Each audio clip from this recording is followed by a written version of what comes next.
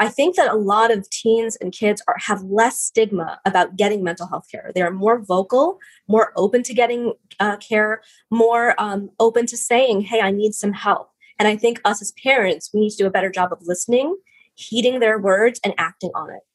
Because we still have that stigma and that fear. We don't want them to get labeled. We don't want them to get misdiagnosed. We don't want them to think about themselves as having a disorder, right? As having anxiety, as having something that's a disability. We want our kids to be limitless. And I think that this generation of child is teaching us that just because you need something that's a work in progress doesn't mean that you're limited. Right. You can still be limitless and a work in progress together. Welcome to the Well Child podcast, hosted by Dr. Sammy and Dr. Anna, two board-certified pediatricians and best friends known as the Pedi Pals. This is a safe space where parents, caretakers, guardians, and those interested in pediatric health can find accurate parenting and medical information to raise healthy and happy children. To stay connected with us, follow us on Instagram, TikTok, and YouTube at the Pedi Pals, or visit our website at www.thepedipals.com. We are so grateful to have had a successful first season where we invited widely respected experts to discuss important topics. Here's to an even better season 2 just for you.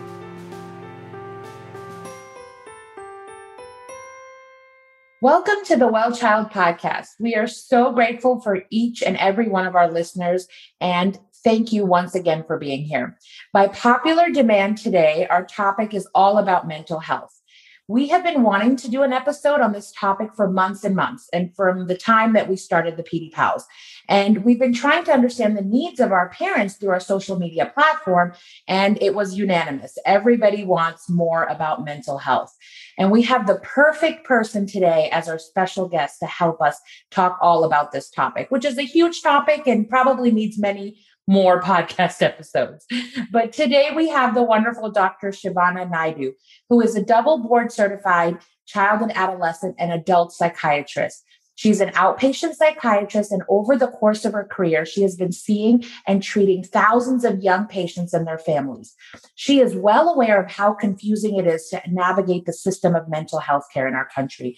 She's a mother of 2 boys, and as a parent, she understands how difficult it is to choose to give medications to our children and how tricky it can be to sort out what is normal and what is just a phase. She has recently started her own podcast called the Thinking It Through with Dr. Naidoo, Child Psychiatrist, to help empower parents and patients to give the best mental health care possible. And we love having her on our podcast, and we're so excited to meet her because not only is she a trained allopathic medical doctor, but she's also pursuing integrative psychiatry certification to learn how to utilize supplements and integrate mind, body, and soul to help parents better. In her spare time, she practices meditation just like us, plays the guitar, and is an inspiring singer-songwriter, which we can't wait to ask her more about. But thank you so much for being here, Dr. Naidoo. Welcome. Thank you. Thank you so much for that warm welcome. I really appreciate being here and talking to you, ladies. It's so exciting to have you. We've been waiting to record this for a while with you, and we have so much to ask you about, from your integrative piece, because that's like music to mine and Anna's ears, to your pastimes. So do you mind just first kind of telling our audience a little bit about yourself, maybe what you would like for them to know? Sure. So my name is Dr. Shivana Naidoo. I'm a board certified child and adult psychiatrist.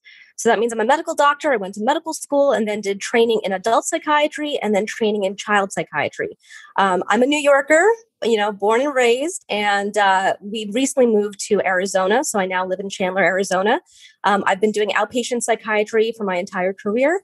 And I have 2 wonderful little boys, ages 5 and 3, and they are my world and my teachers. And I really hope that I can treat every patient that comes my way, just like I want my boys to be treated if I were to see a psychiatrist. So that's my aspiration whenever I see and treat kids. I love that you said my teachers. I feel the exact same way as a mom of 2, especially because everyone knows that when you have your first child, no matter what you thought you were going to be prepared for, it's going to be a whole entirely different experience. And they teach Yeah. you and humble you so much. But then you end up having a second and then realizing you still don't know anything. Yeah, every kid is different. Every kid has different needs. And, you try to meet their needs the best way that you can. Yeah, perfect. Well, how did you kind of mentioned a little bit that you've been born and raised in New York, but then you ended up in Arizona. How was your experience with the pandemic? So it's interesting. So when the pandemic hit, I was living in Albany, New York, which is upstate New York. I worked for an academic medical center. And we actually, after my fellowship, we moved to Arizona after I had my first son. I worked in outpatient psychiatry. Then I had my second son. I missed my family. I moved back to Albany, but my family is based in Queens. So when we first moved there, we were coming back and forth between Albany and Queens, which is about 2.5 hours, 3 hours. And it was working out really well. And then the pandemic hit, and then the New York City became the epicenter. So every day, my in-laws would call us and say, this person died, that person died. I mean, it was really tragic and traumatic. And we didn't see them for, I think from Christmas, I guess, 2019 until July the 4th, 2020. We hadn't seen them in all that time. And I think it just really being isolated in that way, away from our family, being fearful, because at that time there was no vaccine, right? They weren't vaccinated. And I remember my mom for Mother's Day telling me she put her mask on and she went out to this farmer's market to get pineapple or something. And I was so frightened for her that she would get sick. So I think I'm telling the story because I think all of us have experienced in different levels and ways anxiety being raised up because of the unknowns of what the pandemic has brought to us and how the pandemic has brought to light how we don't know so much. Even though we're scientists and we're supposed to know things and there should be protocols, we see all the holes that still are in these protocols, right? Because we are a work in progress. We are a prospective study trying to figure out what's going to happen. But, we're really not going to know the ramifications of the pandemic until it's over and years after. But I think it really just elevated our fear and our worry about what will happen to our families, what will happen to us. I think it really helped us all reassess our priorities. For most of us who have been forced to work from home, forced to do telehealth, right? When you're used to seeing patients in person, I think it just made us all reassess what's important to us, our families, our community, and who we are. I love that. I love that you said that we're a prospective study. It's so true. And being a physician, being on the healthcare side, it's very humbling, like you mentioned, because we know so much, we've learned so much, and we're continuing to learn.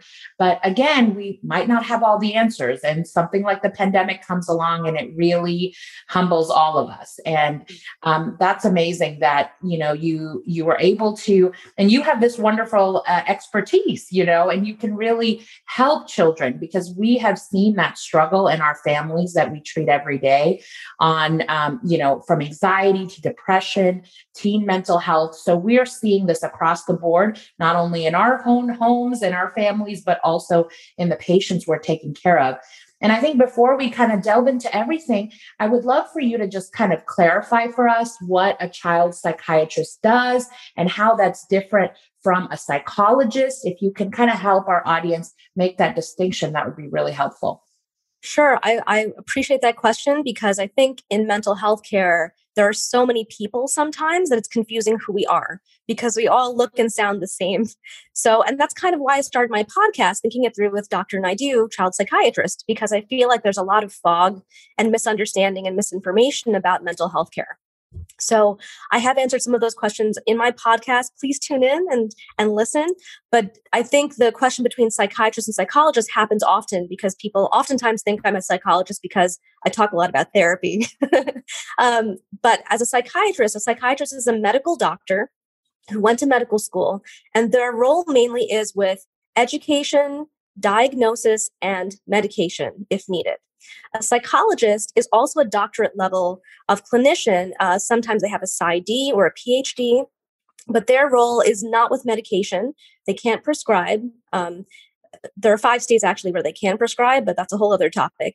But in general, they can't prescribe medications. And their goal is mainly with providing therapeutic interventions or therapy.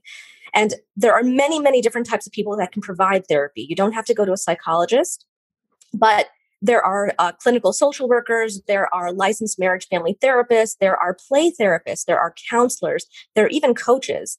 But the psychologist is at the highest level, the doctorate level of training, and has the most expertise with assessment, particular tests that they can do for specific diagnosis of learning disability or intellectual disability or autism, as well as providing therapy. So they're kind of at the highest level of training for providing therapy. And as psychiatrists or child psychiatrists, as you know, there are also nurse practitioners, there are physician assistants, there are all other sorts of people that can provide medications as well. Pediatricians, right, can provide medications for mental health issues very frequently. But a child psychiatrist has the highest level of training to provide medications for kids with mental health issues. So to become a child psychiatrist, at the end of our training, we do a 2-year fellowship post-residency and adult training to qualify to have that certification and that board certification. That's wonderful. Yeah. And you know what? That was really well said, but also you are more needed now than ever as a child psychiatrist. You're like a unicorn. Yeah, I mean, there's a shortage of us. There really aren't that many of us out there. This has been said for years and years. So unfortunately, because there aren't much of us, I think a lot of responsibility falls on you guys. You know, you guys probably see more than I do in terms of the need to really educate and, work on the stigma of getting mental health care, because I think a lot of parents would much rather see a pediatrician than ever come to see me. And that's one of the, the blessings I feel of being on this podcast. I feel really honored to hopefully open that door and help parents not feel so scared. We don't bite. We want to help. We want to help your child. We want to help your family. And I think that what I wanted to do in my podcast too is provide education about what we do. Just because you see a psychiatrist doesn't mean we're going to force medication. Doesn't mean we're going to force a label on a child. Doesn't mean we're going to force you into a hospital. Our job, in my mind as a child psychiatrist, is to, 1, prevent suicide. That's our number 1 goal. 2 is to really help ease the mental suffering of kids. And then 3, I think strengthening the family, because once our patient leaves our door, it's on the family, right? So we want to give this family, these parents, these grandparents, these step-parents, these siblings, the help they need to support this kid in the best way possible. That's so good. I never really thought about it until you just said it, that families are more comfortable going to their pediatrician than going to a mental health professional. But now that you said it, it clicked. As soon as I say, let's see a child psychiatrist or a child therapist, everyone shuts down. Yeah. So you're very right about that. And I really love also what you said about your primary goal and not, I think what's happened a lot of the times is that I hope you can touch on this too. From my experience in treating patients, people will have had one maybe not so pleasant experience with somebody, and then they think that that's how it's always going to go. So perhaps they did come across a mental health professional that did try to diagnose them or label them, as you said, or perhaps tried to do medications or didn't do enough or something, right? And it's such a fragile area also. It's not an easy thing to treat. It's not one size fits all. So there is a little bit of trial and error when it goes with this type of field. And then because of that, they're not willing to try again. And actually, most of the time, it's the kids. The kids are the most hesitant, especially the teens, to want to go. And I thought maybe you could touch on your experience in that sense. So, I think, as a psychiatrist who doesn't work in private practice, right? I'm not a private psychiatrist yet or now. I've always taken insurance or worked for a company. So managed care really affects the quality of care we can give. And I think it's really unfortunate because, yesterday was Friday. I had patients back to back to back to back. One of my patients who I've been trying many medications with, she had a breakdown. She was talking about her struggles. She's a teenage girl, suffering with depression. I tried 3 medications with her. And she was basically saying, I really don't think this is working for me. I feel like there's a hole inside of myself that I can't fix. And I need your help to fix it. And I thought she was so brave and so eloquent to say that to me, because a lot of parents and kids wouldn't say that, right? So I spoke with her. I wanted to talk to her, but I had patients waiting, and I went over my time to give her the time that she needed. But then I have to cut someone else short, because I gave her that extra 15 minutes. The other patient behind her had only 15 minutes. And I think that pressure we feel because we have so many people back to back, it makes it really hard for us to deliver 100% of the time. So I think there are a lot of psychiatrists, and I would imagine mental and medical professionals as well, feel this pressure.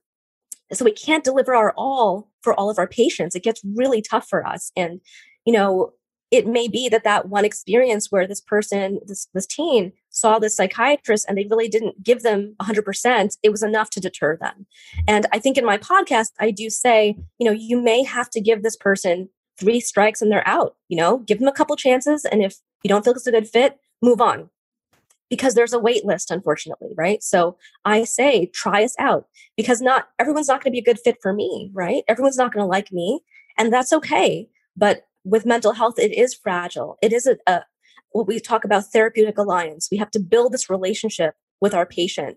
And I think for teens in particular, it's tricky because if you're under 18, really, you're not able, quote unquote, able. We know you're able, but legally, you cannot consent to care. You can assent or agree to care, but you can't consent or give the legal acceptance of taking a medication. So as a psychiatrist, we need to engage the parent. But oftentimes, parents and teens are not seeing eye to eye, right? They don't see things eye to eye. So when you work with a teen, you have to have the teen know that you're there for them and not there for the parent. So if there's an issue between the parent and the teen and you align too much with the parent, the teen's also going to have a hard time trusting you, right? Because they think that you're seeing the parent's perspective and not theirs. So when I work with a teen, usually I talk to the teen first alone before I bring the parent in. I let the teen know, I'm here for you. I have to work with your parent, but I need to hear what you want. And I think sometimes when I work with teens, parents get a little bit uncomfortable because if the teen does not want medications, I can't force medications on you, right? My goal is to help you understand your options. But at the end of the day, it's your choice, right? It's your choice whether you want to have this treatment or not. And I can provide the education as to how come it may be in your best interest to do A or B, but I can't make you do any of that. And I think sometimes the parents are hoping that we can do that, nudge them in that way. But it's a fine line when working with different developmental ages, right? And I think not only teens is this a challenge with, but the tween, right? This 11 to 14, where they may look a lot older, but still think a little bit younger. So you have a lot of variation in that age where you can have a 13-year-old who's still acting like they're 7, and you have to do a lot more hand holding. Or you can have a 10-year-old who's really behaving like they're 14. So it's really kind of sorting out how to meet that child with where they're at and how to meet that family with where they're at. Because I've definitely had teens or tweens who are ready for medication and the parents are not there. So depending on who needs more work, more alliance, more help, more guidance, more comfort, you have to maneuver how you're working with them and what you deliver. So it does take time. And I apologize for all of those teens and parents and kids out there who've had a terrible experience with a mental health professional, because I know it can make or break their opening to seeking more treatment. I'm sorry that you had that experience. I'm sorry that that you feel that were not heard, but please don't give up. Okay. We're out here. Some of us are out here and we're willing to work with you and try. So don't give up. Yeah, I really, really appreciate all of those comments. And you really resonated with us, and me especially, because this is the struggle for a lot of healthcare providers in general. We get 15 max minutes to do a whole well child visit. And in that moment, we're trying to assess which shots you need, which, your full body health, and then also mental health on top of that. So a lot of us, like you mentioned, want to do more, but we're restricted with time. And definitely, I totally agree with what you're saying, that families need to not give up. And if they're not aligning with a provider, they definitely need to find someone that will listen, and it's so hard. And I kind of describe it in a way, especially because we see a lot of teens and preteens and young children, and that stigma is really, really there. And so we almost have to kind of put it as, you come to me to take care of your physical health. A lot of times you need a doctor, like you go for your stomach, your gut health, or your heart health. Mind health is also important. And is it affecting all of those things, And so to have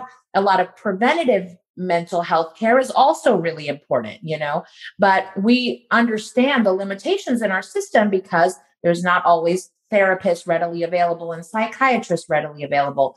So a lot of times what we try to do is we try to give anticipatory guidance, and we say, okay, these are some of the signs, the red flags, the things that you really need to look for to make this a more urgent issue, to make this that, yes, we need to get you into a psychologist or a psychiatrist right away. And we talk about suicidality. We talk about what classifies as being a phase or mood changes in a child versus what is now they're at risk for depression or more serious conditions. So what kinds of things do you guide parents on red flags, when to come contact their provider or to seek mental health care immediately? So it's interesting because on my end, I'm usually getting the kid after that flag has been raised, right? After the pediatrician has done the good work, right, of raising those warning signs. That's when they come to me. The practice where I have right now, the clinic that I work at is a nonprofit. So I see kind of regular assessments as well as kids who just came out of the hospital. So these are kids usually where it's gone really bad and they've gotten to the ER. They were admitted to a mental health hospital and then they come out and they work with me and I'm their first outpatient doctor. And usually those kids really have had not such a great experience going into the hospital because they didn't want to go to the hospital, right? Because no one does. But what I say in my podcast and what I would say to any parent listening to this is, one, if your child has had any changes in, the basic three: sleep, appetite, school, right? You guys are asking about that all the time. Sleep, appetite, school.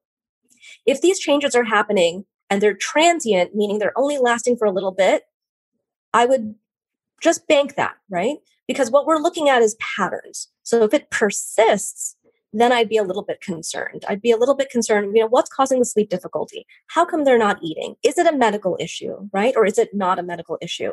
Is there something going on psychosocially or in their mind and in their social environment that could be precipitating this, such as starting a school year, such as a family member getting sick with COVID, such as, parents that are in a phase of separation. All of these things can really affect those aspects.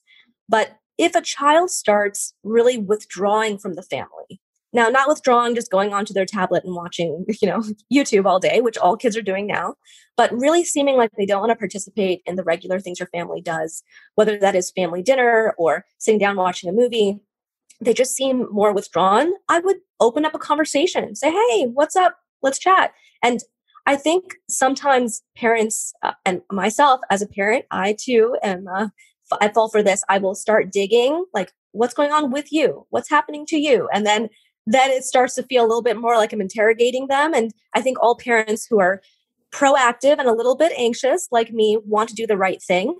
But I would even start talking about yourself. If the kid does not want to talk, I would say, hey, like I have this issue, I don't know what to cook for dinner. I have these thoughts. What do you think? Or I have this issue with my boss. What do you think? Get their buy-in, help them to start talking to you, to communicate with you and see how they're thinking. So if they're kind of withdrawing from the family, I would have a little concern. And I think for me, if any child on their own brings up to a parent, even a little bit, like, hey, mom, I'm really nervous about this. Or, I really don't know if I want to be here anymore. Like, to me, if a little small inkling of that was brought up to you as a parent, you should take them to see a therapist, take them to see a counselor, take them immediately to see someone. If not, of course, bring it up to your pediatrician, right? Who can do an assessment and see if it needs more digging or needs a more professional help from a psychiatrist or a therapist, or if it can just be let be. But I wouldn't drop that because kids also worry. Kids also think a lot about things. And for them to have the courage to bring it up to you as their mom and dad, that tells you it's an issue for them. So we want to hear them, right? Every kid needs to be seen, needs to be heard, needs to be valued. And if they say something, we have to hear them and we have to respect them and really support them. So if any child brings it up, I would definitely not let that go. But yes, those basic changes in sleep, appetite, school, I would assess that further. I think any talk about death, really, not necessarily dying if someone passed away in the family, but there are some kids that just start thinking more and more about death, thinking more and more about whether they are their purpose on earth, that kind of thing, which is not exactly suicide, right? It's more like, what is my reason? And that could be attached to hopelessness. That could be just an existential assessment. A lot of teens go through that where they wonder, and not just teens, midlife crisis, right? Parents, like, what is our purpose? Why are we here? What do we want to do with being on earth? But I think for the kids, depending on their developmental age, these big questions can be really overwhelming. They can be really overpowering and they can be frightening, right? So I think that sometimes as parents, we're able to meet them where they're at and give them that support. But we're busy. Parents, we have so many things to do. We're juggling 1,000 things. And if we have more than one child, even if we have one child, it's a lot. But if we have more than one and we're juggling a marriage and a job and in-laws and like everything, it can be a lot. And we can't always be even 100% of ourselves as a parent 100% of the time, So sometimes it helps to have a professional provide that support for that child in the way that they can, in a non-biased, non-judgmental, non-confrontational space versus having that discussion with you. Yeah. And I would add, that's wonderful. I would add also that this is something I always tell my patients and their families. If there is something that is getting in the way of your day-to-day activities. So especially for the little ones, if they have a little bit of nervousness or if they're super shy or they have some anxiety, parents often ask me like, at what point is this considered normal that I can handle and I can keep talking through it with them? And at what point do we need to go see a specialist? And that's usually the line that, very kind of faint line I'll draw in the sand for them, that if you can't go anywhere, if you have to deal with this because you want to go to the grocery store, or if it's like drop off every day at school, or if it's affecting just the stuff you have to do every day, if this is getting in the way, you're not functioning because of it, or you're having to change the way you're doing things to get around it, that's when a mental health professional can come into place. But also, I couldn't help, this is my Achilles heel. So you were saying, I want to circle back a little bit. You were saying a while ago, which I think is so astute, but you were saying, that you really have to tell the teens that you're there for them. And you do such a great job of, separating them from the parents right away and talking to them first. But as a mom, I'm thinking, man, it's so hard for parents, Yes, to think yes. your little baby that you had in your stomach, and then you may or may not have breastfed, and then Right. you watch them through toddlerhood, and then they were, so attached to you, suddenly turned into this whole other human that you can't get through to. Yeah. And like, how panic worthy is that? I feel so bad for us, of like, it's always something, I hate to say it that way because that's just parenting. We have to get used to it. Obviously, it's always something we're there for them. But another thing that I thought was really interesting, and I don't think this is medical in any way. It's just an observation I've had, because you talked a little bit about the tweens too.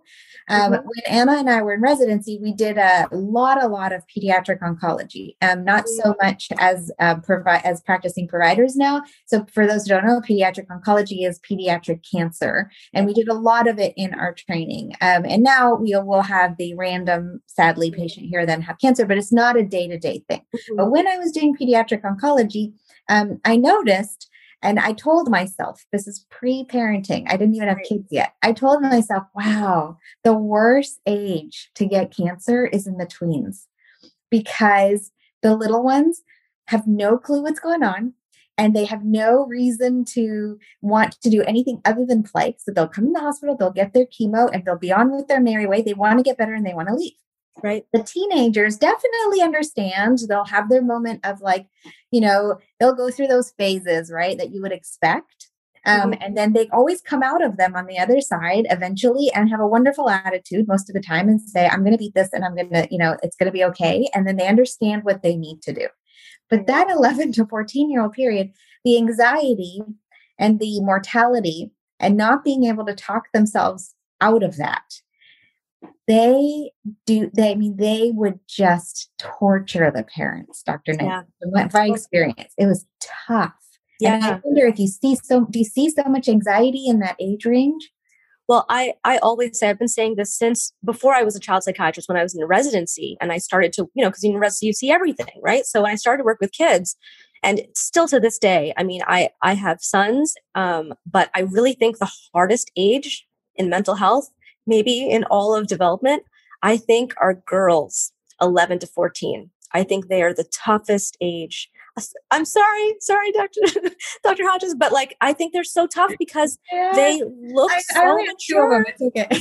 They look so mature, but their thinking is not as mature. So there's a mismatch. And I say this all the time. Like, we look to psychiatrists as diagnosing or labeling, but I say this all the time, and you see this all the time as pediatricians. Whenever there is a mismatch between their chronological age, their intellectual age, their emotional age, there is challenges. There's anxiety, there's depression, because their brain and their mind and their body are not developing at the same level, right? And that 11 to 14, there's so much growth. There's so much growth, so much change. So I definitely see, and as you were talking, I'm thinking of a patient I have right now with post-cancer who's struggling, because she has gone through so much, so many cancer treatments. She had several different types of cancers. And then the consequence of the chemotherapy, and then the family, it's your heart goes out for these parents, and I think it's the same for parents who have autism. Kids who have autism and they go through that developmental puberty phase, there's so much change there. And I think that, our little babies grow up into be adults, and sometimes it happens overnight. And sometimes it's a beautiful transformation. Other times it's rocky. So it is a really tough phase. And I think that we do need to continue to educate the tweens. We can't forget about them. So it's really challenging, and we do our best to hold the hands of the parents and strap your seatbelts in and just be present, be present. And I think that's where, again, the communication between the family and child is so important. And having these traditions of connecting and supporting your kid is really, really important. And I think another thing that happens around this teenage phase as well for parents on the parent side is that, we work full-time jobs as a parent all the time, but it's really not a job. It's volunteer, right? We don't get paid. We don't get overtime. We don't get bonuses. We're just constantly working with children. And I think, I've had this issue with my boys where, when we get into an argument or they wouldn't listen to me, my son said, Mom, you're not working with me. You're not working with me. And I'm like, what are you saying? You're not working with me. But it clicked that I started feeling that I was actually working for them. I felt like it was a job, I was doing menial labor, right? And I think that kind of resentment builds up a lot during this teenage phase, this 11 to 14 phase, because that's where a lot of talk back comes back. They're really challenging us. They are developmentally supposed to be breaking away from us. And in doing so, it's easier to break away from someone you're angry at than someone you love. So there's a lot of animosity that can sometimes develop in this phase as well between parents and kids and teens, developing teens.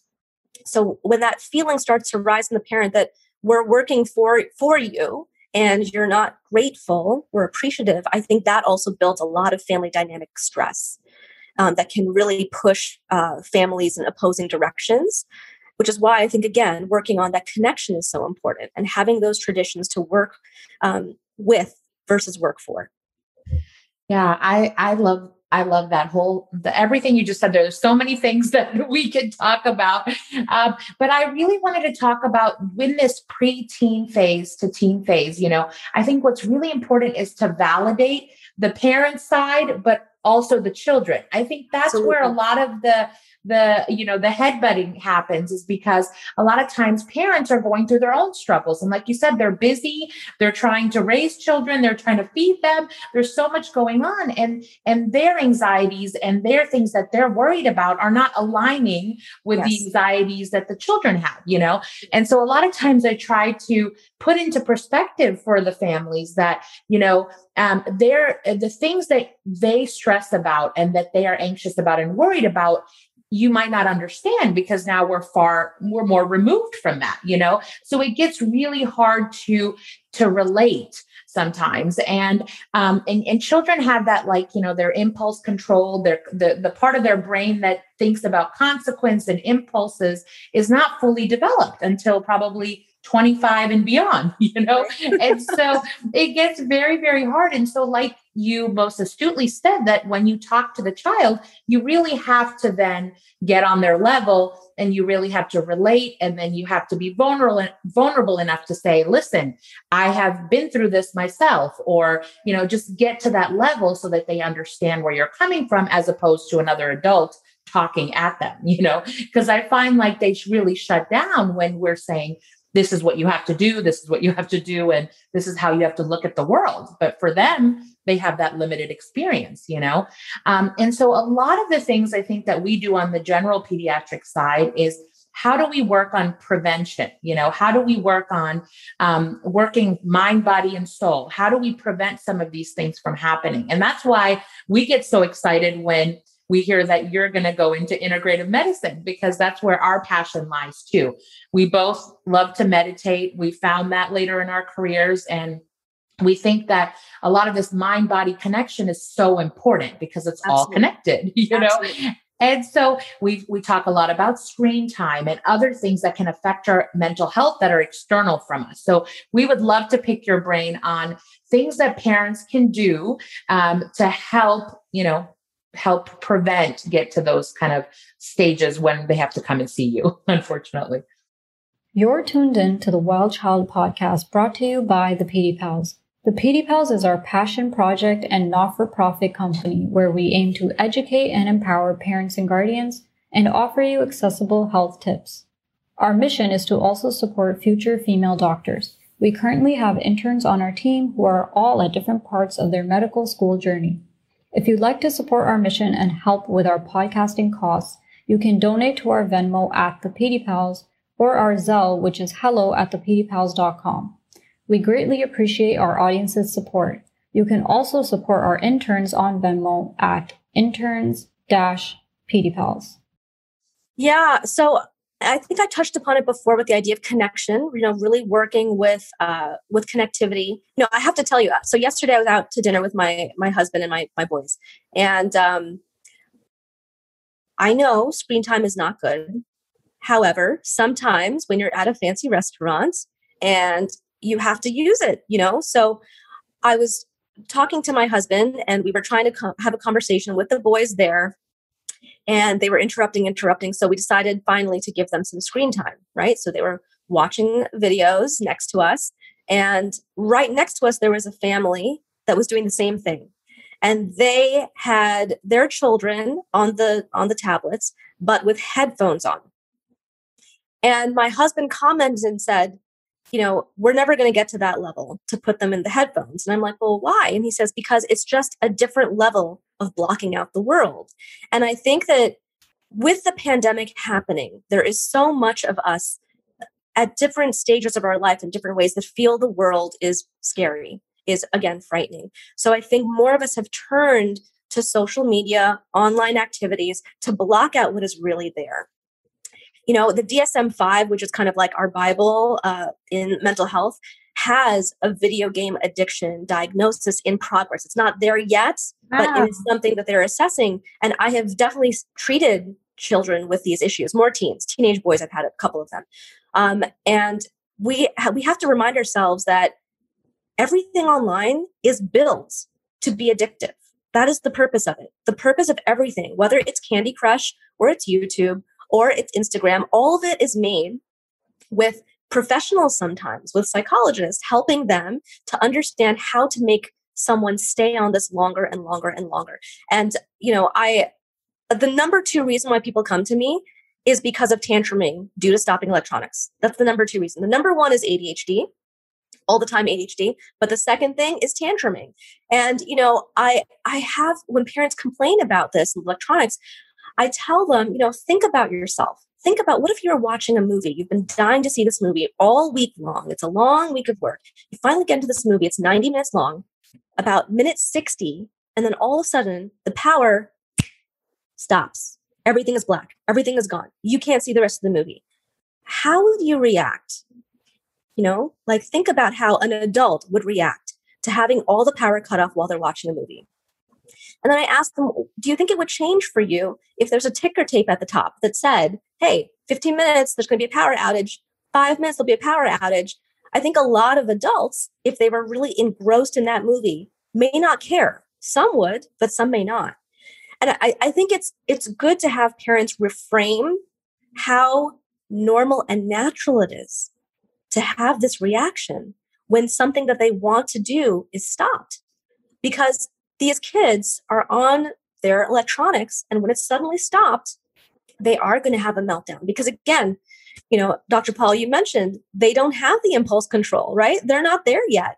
They don't have the editing mechanisms with their emotions. So they're screaming and cursing and kicking and hitting and reacting the way we would inside if that movie was stopped. So I think that what I would advise regarding that is to let the kid know, have them acknowledge you when they're on screen time, that you have 15 minutes left. Have them, because you can say you have 15 minutes left, and then they have to, and then they don't realize that you actually said it because they're so engrossed. So I ask my boys, guys, repeat back to me, 15 minutes left.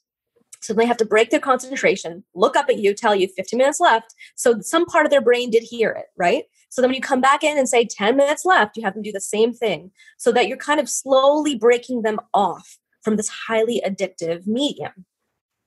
I think I went off on a total tangent. I don't remember what you initially asked. But I think that having them break their concentration, acknowledge you, and you're slowly weaning them off is like that ticker tape at the top of your video, of your movie, telling you, it's giving you that warning sign. So when you finally stop it, it's not as bad. It will still be bad, And I think so many of my parents have said, Dr. Naidoo, I just stopped completely. I just took them off of social media completely, took them off of their electronics, took them off the tablet. But we know that's not the way of the world. We're not going to be able to go back, especially now after the pandemic. We have to find a way to integrate screen time and life, because this is the way of the world with our kids. This is all they know. They don't know a world without it. So we as parents have to find a way to use it appropriately. And as kids, we have to find a way to help our kids have bite-sized, acceptable versions of it and not get so stuck in it. And I think, again, because as parents, we're so busy, it is too easy for us to give our kids screen time, and I too might fall for that. I'm not a perfect parent. I'm a work in progress, but it's something that we all have to work on to find a way to have a happy medium between giving them the exposure, but not giving them overexposure. And I love what you said, and I want to flip it both ways. So Sure. The fact that you are telling, and advising parents, which is a great tip, to tell them and give them the warning before you actually have to do the deed, and then really make them make eye contact with you. You're talking about active listening, right? Absolutely. But that goes both ways. It made me think, and we've been talking about this tween challenging period. I have an 11-year-old daughter, and last year at the beginning of COVID, I put them in online school because of COVID. And I didn't feel comfortable. And I, all the things with that doctors, right, that we know. Yeah. So I didn't feel comfortable. Every day I would come home and she would say, Mom, I need to go back to school. And my 11-year-old. And I would be like, not now. It's still too risky. I don't know enough, blah, blah, blah. And then I'd come home again and Mom, I need to go back to school. Like this and this happened and blah, blah, blah. And I would just, blow her off, essentially. I felt bad, but I did it for like a month, And the thing that got me was the day that she got me was that I walked into the house again and I knew she was going to say it again. And I thought I was doing what's best for her, right? Like, of course, as parents all the time, we're taking away the electronics. Why are we doing that? Because we think we're doing what's best. So also no shame and no guilt allowed here. Okay. You did what you do in the moment that you thought you did the best that you could in the moment. Absolutely. Yes. But eventually she said, Mom, who's the adult here? Said, Mom, what is exactly what's your hesitation here? Because she had seen her friends had been in school and nothing's really happening. And I was like, you know what, honey, I just don't trust that they're going to follow the social distancing and that they're, that people won't accidentally take their masks off and people won't do this. And I went on this whole big rant about it. I don't trust it enough. It's too new. And then she goes, yeah, but do you trust me? And then I was like, oh, okay. Wow. So she was back in school the next day. She's so smart. You did a good job on her. Well, thank you. But the reason I'm telling the story is because she tried to tell me for a long time and I didn't hear her. Yeah. I was in my mindset of like COVID bad. I don't want my kids to get sick. This is dangerous. It's a pandemic and I have to do what I have to do. And I don't want any families out there. Like our personal situation might be very different from yours. So if you're choosing to keep your kids home, that's not the moral of the story. Right. The moral of the story is that she was trying to tell me, kids are trying to tell you stuff a lot. And we're not actively listening. We're hearing something different. And it shouldn't be their job. It was not her job to phrase it in a way that I understood. But she did. She managed to figure it out in a way that basically said that I'm going to social distance. I'll wear my mask the whole time and I'll do what you want to feel comfortable with me going to school. But I need to go to school. But that's not their job, and that's what I want parents to hear too, is that it's like, we have to be the ones to be actively listening more and like really tune in that teen period. Like what exactly? It's like decoding. It's like, but I think language. But I think your narrative of the situation is so important because it captures how we as parents can get caught up in our own priorities. Because that's our job. You thought you're doing the right thing for your daughter to not have her in school. And so many of parents felt that way, right? And so many kids have come to my office because they've gotten depressed because they were saying the same things. I need to go back to school and they can't go. And they needed that socialization and that peer support and the organization that's put into the actual school setting and not online. And a lot of kids, I think, have come to me because of the stress of doing virtual school. I think across the board, definitely my ADHD kids have really struggled with that. But I think several kids have struggled with switching from in-person school to virtual school. And we'll see how it goes this coming year. I think it's going to be very different. Where my son goes to school now, they had a virtual option and an in-person option, but he was in kindergarten.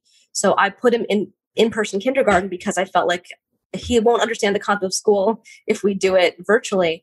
But they have made masks optional.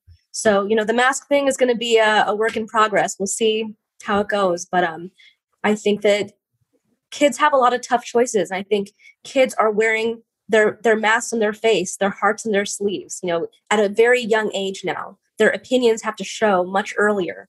So they're maturing much faster, I think, now, having to become more of a self-advocate. And just touching back on something in the past that we talked about earlier today was, I think that a lot of teens and kids have less stigma about getting mental health care. They are more vocal, more open to getting care, more open to saying, hey, I need some help. And I think us as parents, we need to do a better job of listening, heeding their words and acting on it.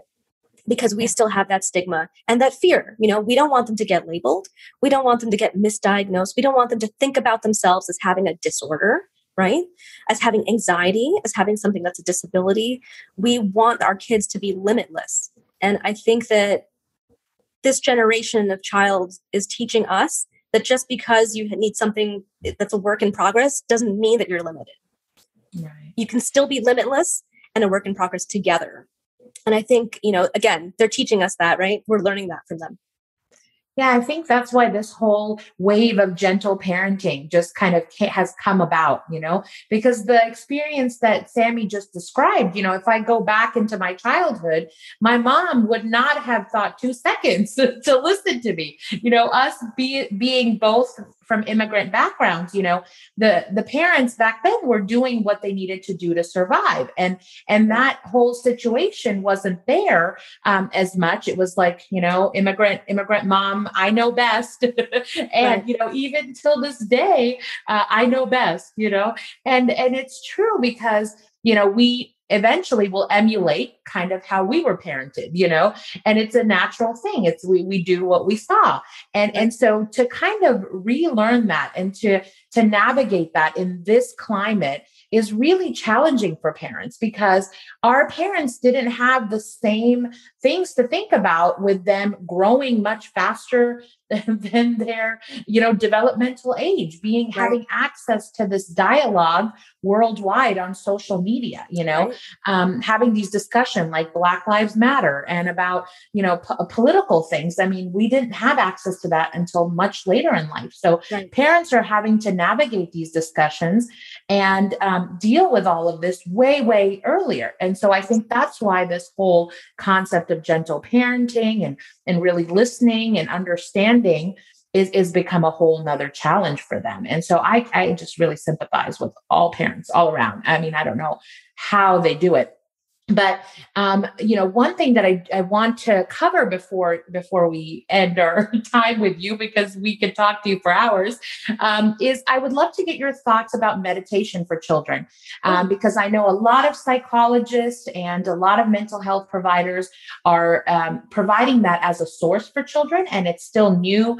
And I want to try to kind of break that stigma and to get your thoughts on about it. That would be wonderful.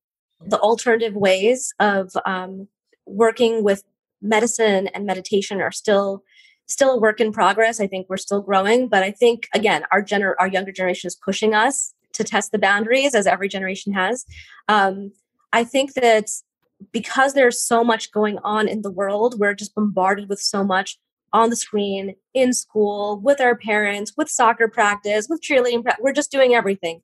I think that having a meditation practice, or really, I think meditation is frightening for a lot of people, but really, there's a meditator, her name is Miss Fletcher, Margaret Fletcher, I believe. And her statement about meditation is to give adaptation energy.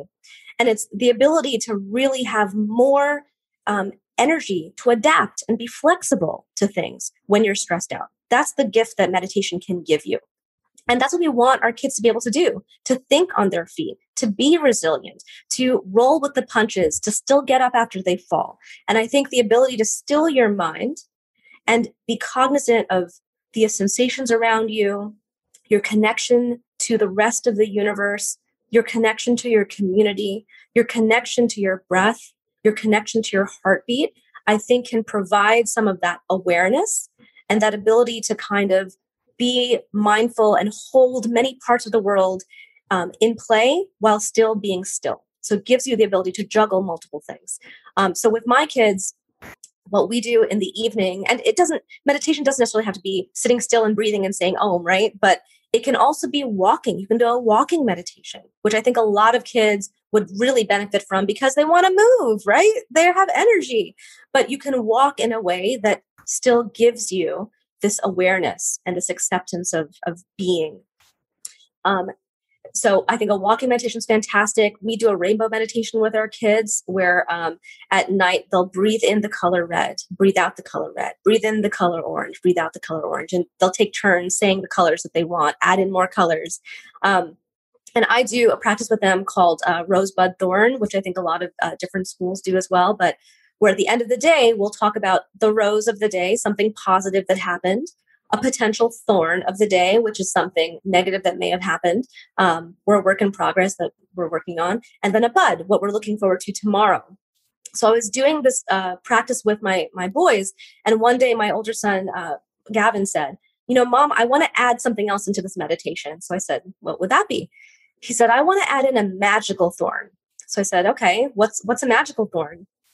He says, a magical thorn is something that was bad that we turned into something good. And I was like, I was so thrilled, right? That he was making that connection, that just because something from one perspective is a thorn doesn't mean it's really a thorn, right? But the goal of that kind of practice is to build into our kids the awareness that you can have all of it. It's not all or nothing. It's not black or white. There are colors. There is a spectrum, and there is growth, and there is tomorrow. Because for me, when I see the kids and that I ask, what are you looking forward to? And they say, nothing, when they're hopeless. That's where I have the most concern for those kids, because kids have such a short attention span on their own, right? ADHD or not. They don't have a long attention span, and their concept of time is warped, right? It's hard for them to do sequential thinking, chronological thinking. So we need to have them think that tomorrow is close by, tomorrow is attainable, and tomorrow can be better. And I think with the meditation practice that hopefully you incorporate with your own kids or your family, that helps make tomorrow seem more positive. That's awesome. That I love the rainbow thing. I'll definitely be using that. I want to just sum that up for parents real quick. So here's what you do. You want to incorporate meditation into your life. You don't know where to start. It's very simple. You already have a morning routine and you already have a nighttime routine. You're going to add 1 minute into that, something that you feel that you can do with your kids, such as the rainbow breathing or just breathing 2-3 breaths together and then talking about your day, which is kind of what I do with my girls. And then we do the same, but we don't have names for it, but we'll say, well, let's talk about something good that happened. Let's talk through something, whatever. What kind of intentions do we have for tomorrow? We always say affirmations. So just tell yourself, write it down. What do you want to do with them? Once you've done that and it becomes second nature, that's when you start reading more on the internet or online. You can come to our website and you can go to Dr. Naidoo too to build on that. But it starts really little. So yeah. And in that minute, I think affirmations are fantastic. I'm so glad you brought that up because that can become the family mantra, right? It can be as simple as you read your story, you put them in bed and say, we are loved. We are part of this family. We're safe, something like that. You come up with something together as a family that you say together, because that verbalization will become an internal emotion, an internal truth that this child can carry with them to tackle any challenge in their life. So I think that affirmation is a fantastic idea because it becomes something to meditate upon, also a phrase they can meditate on if they'd like to. Yeah, I love those ideas so much. And just getting out in nature too.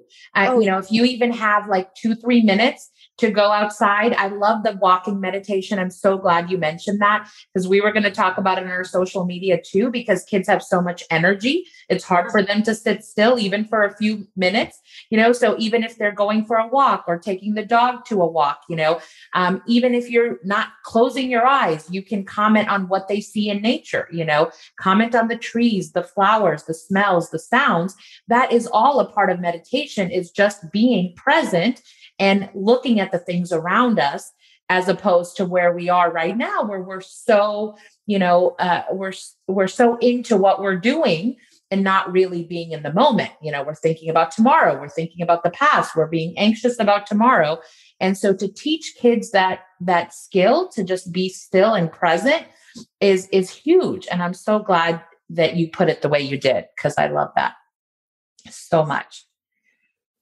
Okay, we have so much that we talked about, and I think parents probably need to listen to this episode a couple of times because you gave us so many pearls.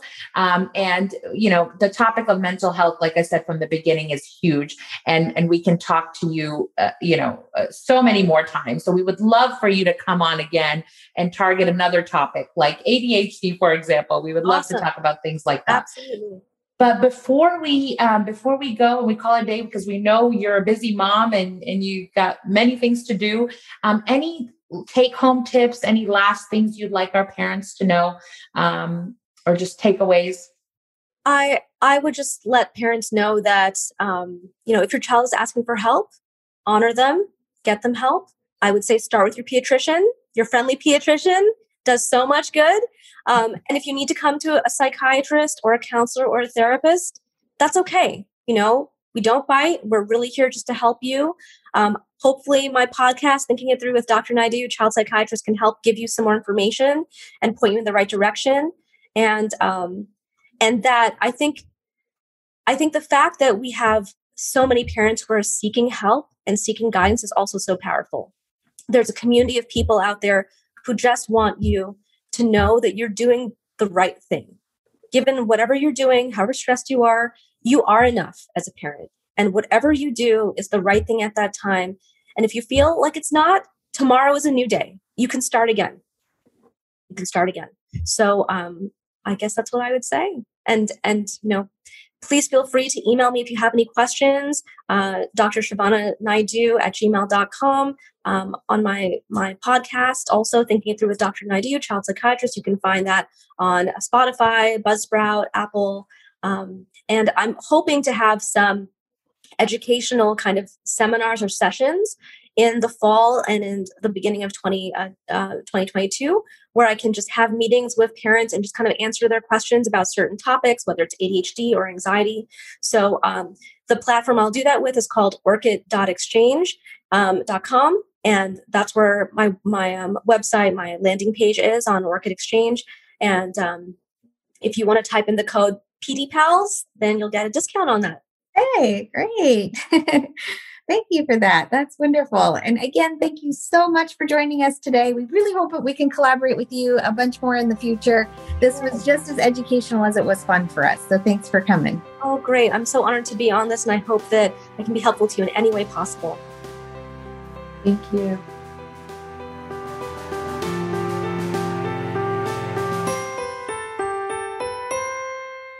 The views and opinions expressed in this podcast are those of the participants and do not necessarily reflect the official policy or position of any other agency, hospital, organization, employer, or company. Assumptions made in the analysis are not reflective of the position of any entity other than the participants. The participants are critically thinking human beings. Therefore, these views are always subject to change, revision, reconsideration, and recalculation at any time.